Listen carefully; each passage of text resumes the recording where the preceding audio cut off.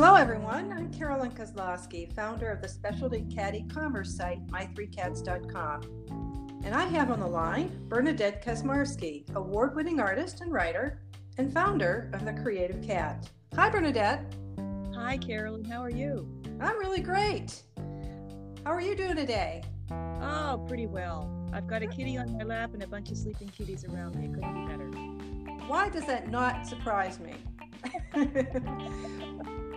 Well, we want to welcome all of you to our podcast today, A Day in the Life of a Cat Rescuer, what you should know about TNR.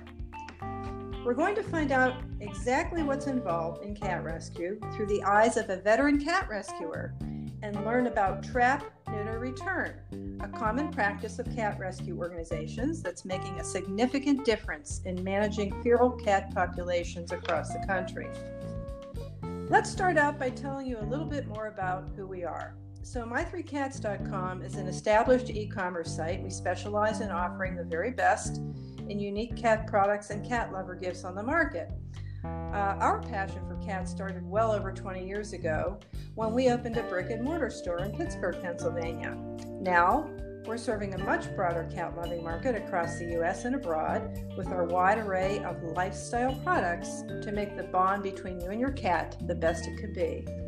As founder of my3cats.com, I'm really excited to bring you this podcast special, and I know you'll take away some valuable information, whether you're just an interested listener, currently involved in cat rescue yourself, or want to start getting involved.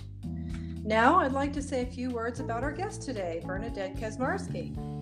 Under the supervision of her rescue and foster cats, Bernadette Kaczmarski is author of the award-winning daily blog, The Creative Cat, featuring stories on feline and pet health, welfare, adoption, and rescue, plus humor, photography, and fine art. She works at home as a self-employed commercial artist and writer, graphic designer, and illustrator. It's also a fine artist, creating over 100 commissioned portraits of pets and their people, as well as landscape and wildlife artwork.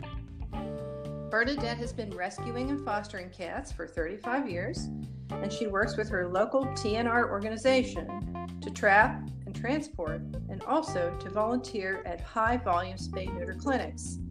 Her current permanent collection of cats includes 5 incredible house panthers, and I know she's going to want to tell you more about those, and 5 former feral rescues in training, and often includes feral kittens and a senior or geriatric kitty from TNR and rescue efforts. So Bernadette, we've been hearing about the concept of TNR, which stands for Trap, Neuter, Return, which has now been in practice for many years. And I thought we'd kick off our discussion with some fundamental questions about what TNR is all about. So would you please share with our audience the difference between a feral cat and a stray cat? And tell us a little bit more about where feral cats come from. Sure. And many people misuse the term feral where cats or other animals are concerned. Any animal, because not only cats can be feral, but we've heard about feral pigs and feral dogs. It refers to an animal that is domesticated but did not grow up in communication with humans. So when an animal grows up, it's the same as with a human. Whatever is in their environment when they're young, what their mother introduces them to is a safe part of their world. Whatever wasn't there when they were growing up is not. So when you have kittens who grow up, even if they're underneath a porch, if they're not handled by humans, if they're not, picked up, talked to the way we normally would treat a kitten, they don't accept humans in their lives.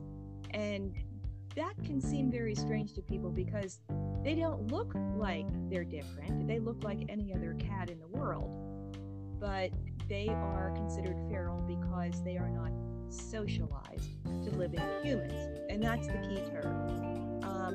And some people make the mistake of using the term to mean any cat who's living outdoors is a feral cat. No, some are strays, some are ferals, some have been abandoned, some are people's indoor-outdoor cats.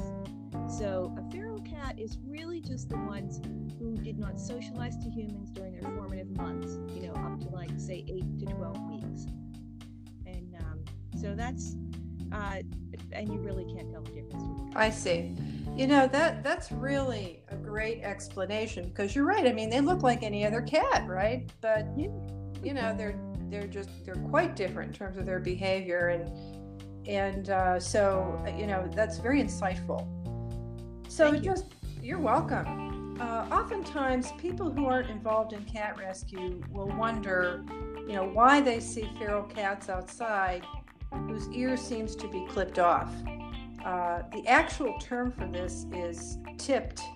So can you explain what the term tipped means and why this is such a crucial part of the TNR process?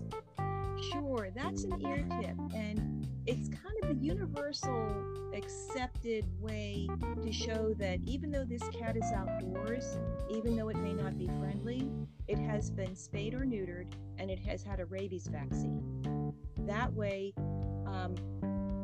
because cats tend to live in colonies wherever they're found, you can tell the ones who do or don't need to be taken in for, other treatments.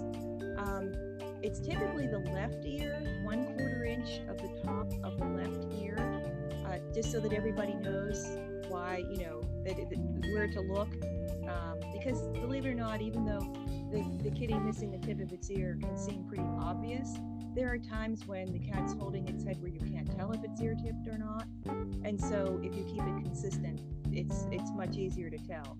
Plus, it's flat straight across, unlike when there's an injury where there may be notches, or if, for instance, the cat had frostbitten ears and they're crumpled down a little bit. It's just easier to distinguish that. So that denotes that the cat has been spayed or neutered and is generally part of a managed colony. And that's the other important thing, because someone has taken the care to take care of that cat and is probably feeding that cat. If the cat ends up in a shelter, that person is looking for that cat. So it's almost like an owned cat with a collar on it. Wow, that's really interesting. So cats that have had their ears tipped, do they intend to then release them at that point? Yeah, typically they do. And, in TNR, you can't always tell, colonies are made up of mixed feral and socialized cats, because often you'll find cats who somebody abandoned or who escaped from someone's house.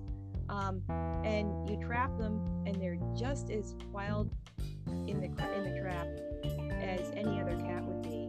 But once they've been in the trap for a short time, they start to relax and feel a little safer, and then you can tell that they're friendly. But sometimes you can't. And so typically every cat in a colony that's trapped is given the surgery and is ear tipped. And sometimes it's only later that you find out that cat is a friendly cat. It isn't a feral cat. And here it has the ear tip. But it doesn't really matter, because, in managing cat populations like this, sometimes that's how it happens. I see. Yeah. Well, that's interesting. So let's take a moment to talk about the daily life of a feral cat. So is it safe for feral cats to live the outdoor life? And if someone happens to run across a friendly feral and maybe attempts to catch them and take them to their local animal shelter thinking that they're doing the right thing, what happens then? What can they expect to have happen at the shelter? Well, what generally happens at the shelter with feral cats, shelters are charged with caring for all the animals that they take in. But because of the press of the number of animals that go into most shelters, whatever kind they are, whether they're a county shelter, they're just a holding place for animals, whatever they are, they have to be able to keep the animals safe and keep their staff safe, and they can only care for them within the confines of what they have on hand. And typically, animals that are friendly and being held on to, animals that are not friendly, that can't be handled, if they can hold them somewhere until someone can come to claim them, that's good. But most of the time, there really isn't room or staff for them to hold animals that can't be handled. So feral cats are often, I hate to say euthanized because it's not a good death if you're not ready for it, but they have no way to care for them, so they kill them at the end of the day. Well, that's the reality of it, for sure. Yeah. So what about the daily life of a feral cat outdoors? Can you describe that a little bit? And I know you've cared for a lot of ferals, Bernadette, so please just go ahead and let us know a little bit more about that. Sure. Well, aside from my constant worry that something is going to happen to them, sure, just like you would worry about any other cat, Well, think of all the things that we tell people about cats living outdoors, the reasons why we want them to keep their cats indoors. Cars, dogs, people who have bad intentions, any other dangers that getting stuck in a car engine. I mean, so many things can happen to a cat when they're outdoors. Those same things can happen to feral cats. And, they're streetwise, they've survived, but, that doesn't mean that they're immune to dangers. And often, cats in colonies become the target of things for people. So, cats do enjoy being able to roam their territory, to communicate with other cats, to go exploring. It's the biological nature of cats to do that within their territory, along with hunting, even some playing, things like that.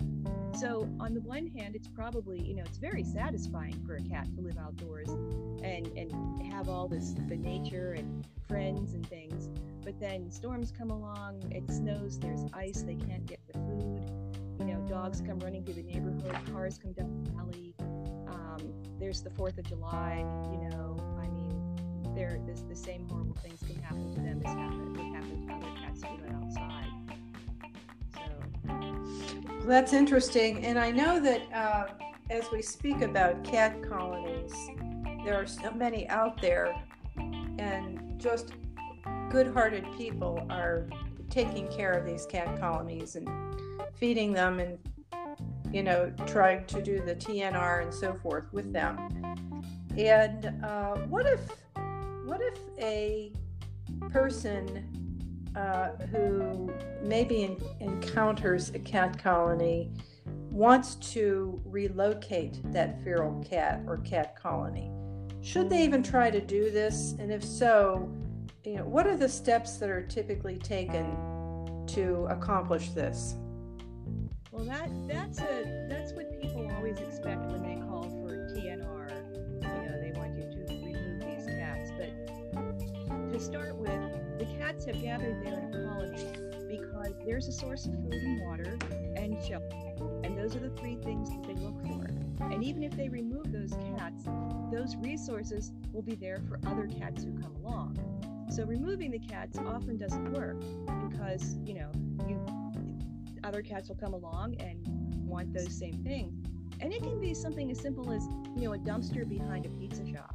They can get in there and get leftover pizza. Mm-hmm. I mean, it doesn't have to be cans of Friskies, Sure. And it can be that, a neighbor has an indoor-outdoor cat and they leave food out on their back porch for their indoor-outdoor cat when other cats find it. So sometimes finding those resources that the cats are gathering for is difficult. So that's problem number 1. But, there are times when a colony, either one cat or many cats, do need to be moved. And I'll use an example of a TNR project I did last summer. There was an abandoned house a few blocks away from me, and cats have been living there for years. The people have been feeding, and, somebody posted on Facebook about a kitten, and I went over and said, "Oh my goodness, we need to do TNR." And the feeders were glad to find us. Well, because the status of the house was in doubt, who owned it, whether or not, it had been abandoned for years, whether or not the bank owned it and was going to demolish it, or, the borough. I researched everything about the house and included the borough in that search. just to find out what they knew as far as taxes and ownership. And, the neighbors swore up and down that the house was to be demolished. But in any case, the house was definitely unsafe. So what you have to do when you move cats away from where they're living, they have established a territory. That is their safe place. It's not their turf to fight over. That's the safe place, the home that they know.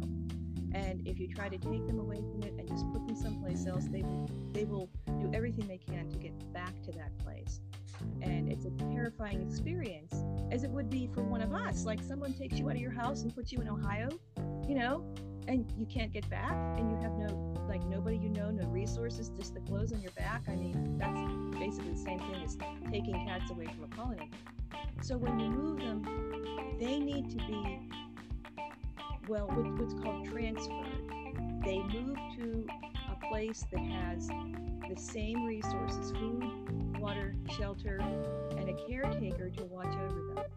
You put them in crates, like dog training crates with litter box and food for up to a month in a protected area, so that they can get to learn the sights and sounds and smells of that area, as well as all the other animals who live there. Because when you move them, you're putting them in someone else's territory, which is kind of a shaky thing to do. But that way, it's almost like introducing a new cat to your household. You're introducing a new cat to this area. And then you can set them free from the cage and let them take, usually they take off. But they have grown accommodated to that area, and they'll come back to it knowing that that's where the resources are. But it takes about a month to do that. Wow, that's amazing. That's a great way of approaching it. And you were saying before how, if you don't do something like that, they will ultimately probably find their way back to their original location. And you hear amazing stories about pets who find their way back to their homes that are hundreds of miles away. I mean, it's incredible how smart they are. And so, all this is great. That's great that there's a specific approach that you can use to accommodate them. Yeah. So just quickly in the planning for the house that I was handling, there were 11 adults and 7. No, there were more kittens than that. But there were 11 adults that I had to move. The kittens could all be socialized. So, anyone younger than 12 weeks, I'll socialize them. But the adults all had to be spayed or neutered and given their rabies vaccines. And I happen to have a friend who has a farm that could accommodate them in small groups in her barn. And that's what I did. But I had to make sure, I had to trap them, have a place to hold them until I could take them there, get them to their surgeries and back, make sure they were healthy, and then take them out to her farm and set them up in these crates. And she took it from there and fed them for a month before she released them. So that's a lot of arrangements to do. And if you can't find a place to take them, you can't just take them someplace and let them go. It just, it's as cruel as taking, trapping raccoons and putting them out in a park somewhere where they don't know where they are, and they'll probably starve to death because they can't find them. That is a great analogy, Bernadette. Really great. If our listeners are already caring for a feral cat colony, can you share with them how they can find low-cost neutering and financial help possibly for these ferals? Sure. It's funny that the homeless cat management team here in Pittsburgh has been in existence for over 20 years, and every day I find people who had no idea we were here. And yet we spay and neuter at least 1,000 cats a year. So, but there's no way to really get to people because until they have the need, they don't even go looking. Shelters sometimes have what's called a TNR program, where they'll even, loan you a trap, and you have a low-cost surgery there at the shelter. Sometimes there's a rescue, but most of the time people will call a shelter and say, what can I do about this? And if the shelter doesn't have a program, they can't give any resources. So a couple of the places you can look, Alley Cat Allies, the ASPCA, Mm-hmm. and the Humane Society of the United States, along with many other organizations, but those ones they're easy enough for people to find from me talking. Yes. They have databases on their website for you to go in and put in your zip code and find programs near you. So that's, that way you can see, and usually the maps even show what they offer. Sometimes it's just the surgery, sometimes it's a full clinic where they'll, they can even take care of owned cats. So whatever it is, you'll be able to find the closest ones to you. And that's actually drawn from, people like us in our organization sending information out to these resources so that we're on the list when people are looking. Well, that's all really great information. Is there anything else that you would recommend for people who have never had experience with feral cats, but they want to start helping them? Yeah, there are a few guidelines that you would do.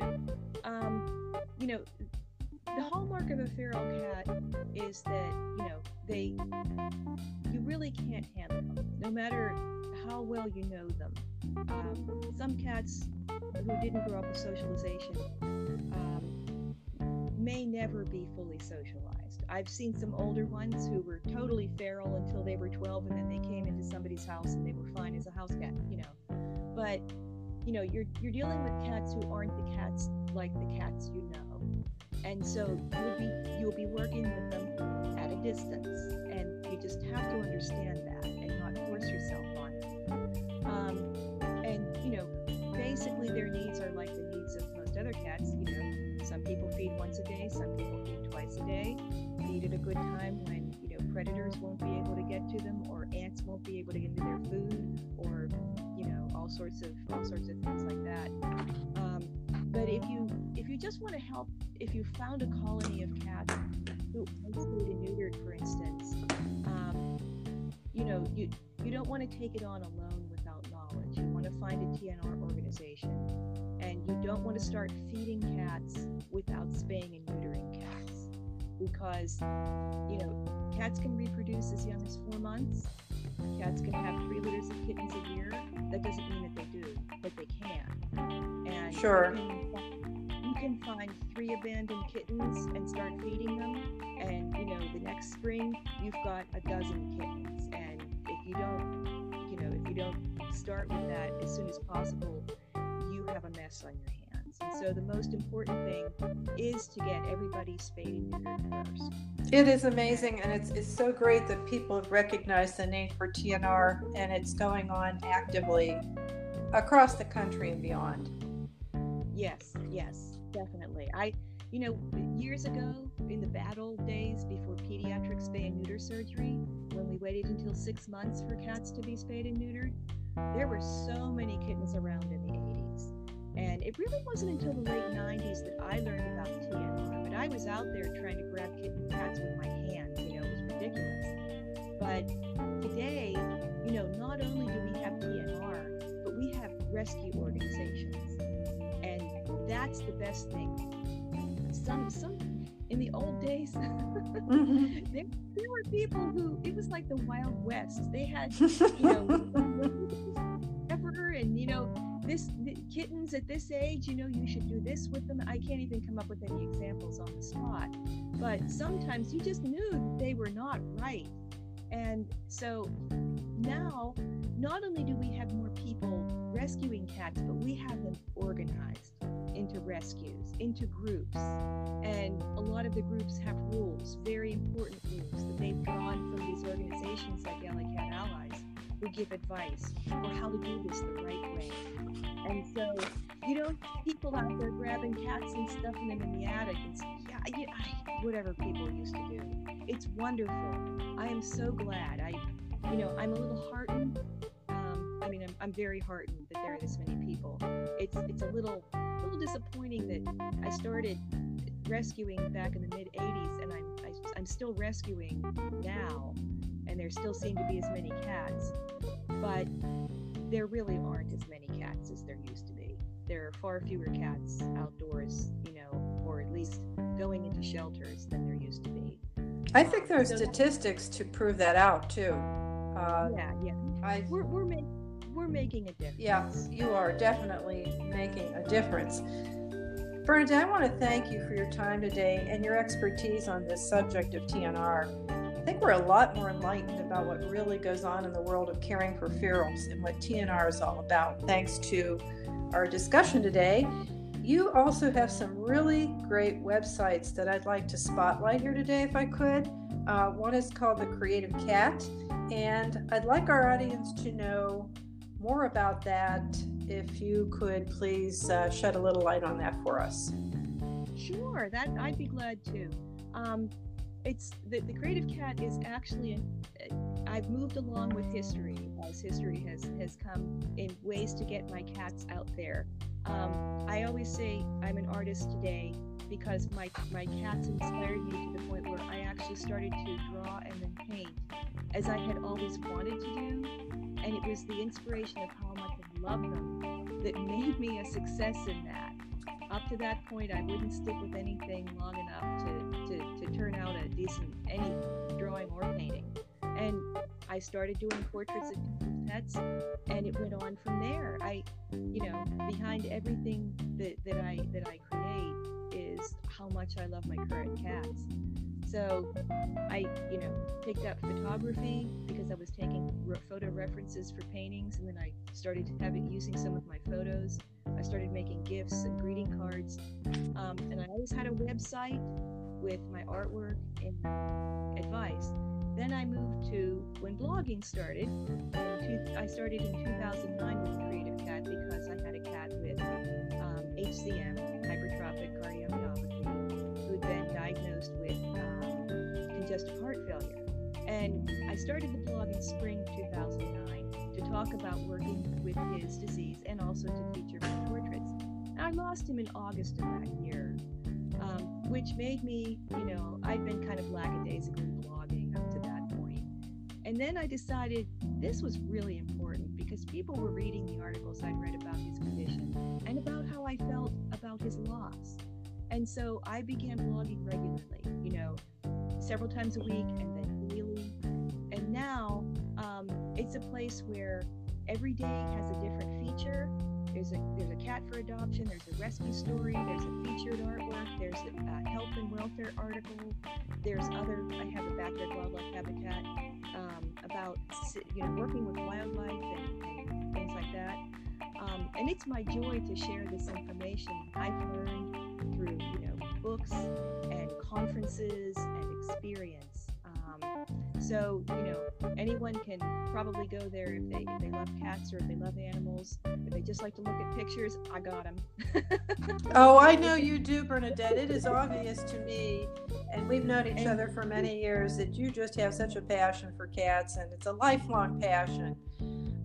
What is the URL? What is the actual website that people can go to visit the Creative Cat? That is www.thecreativecat.net. Thank you very much. And we would also like to thank you, our listeners, for tuning in.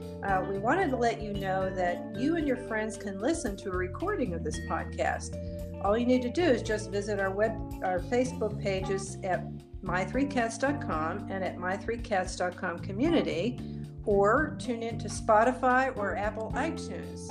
These are all places where the podcast will soon be published. We also invite you to go to my3cats.com and sign up for our newsletters so that you'll be receiving new product announcements, exclusive offers, and exciting news on upcoming events. So that's it for now. Thanks very much.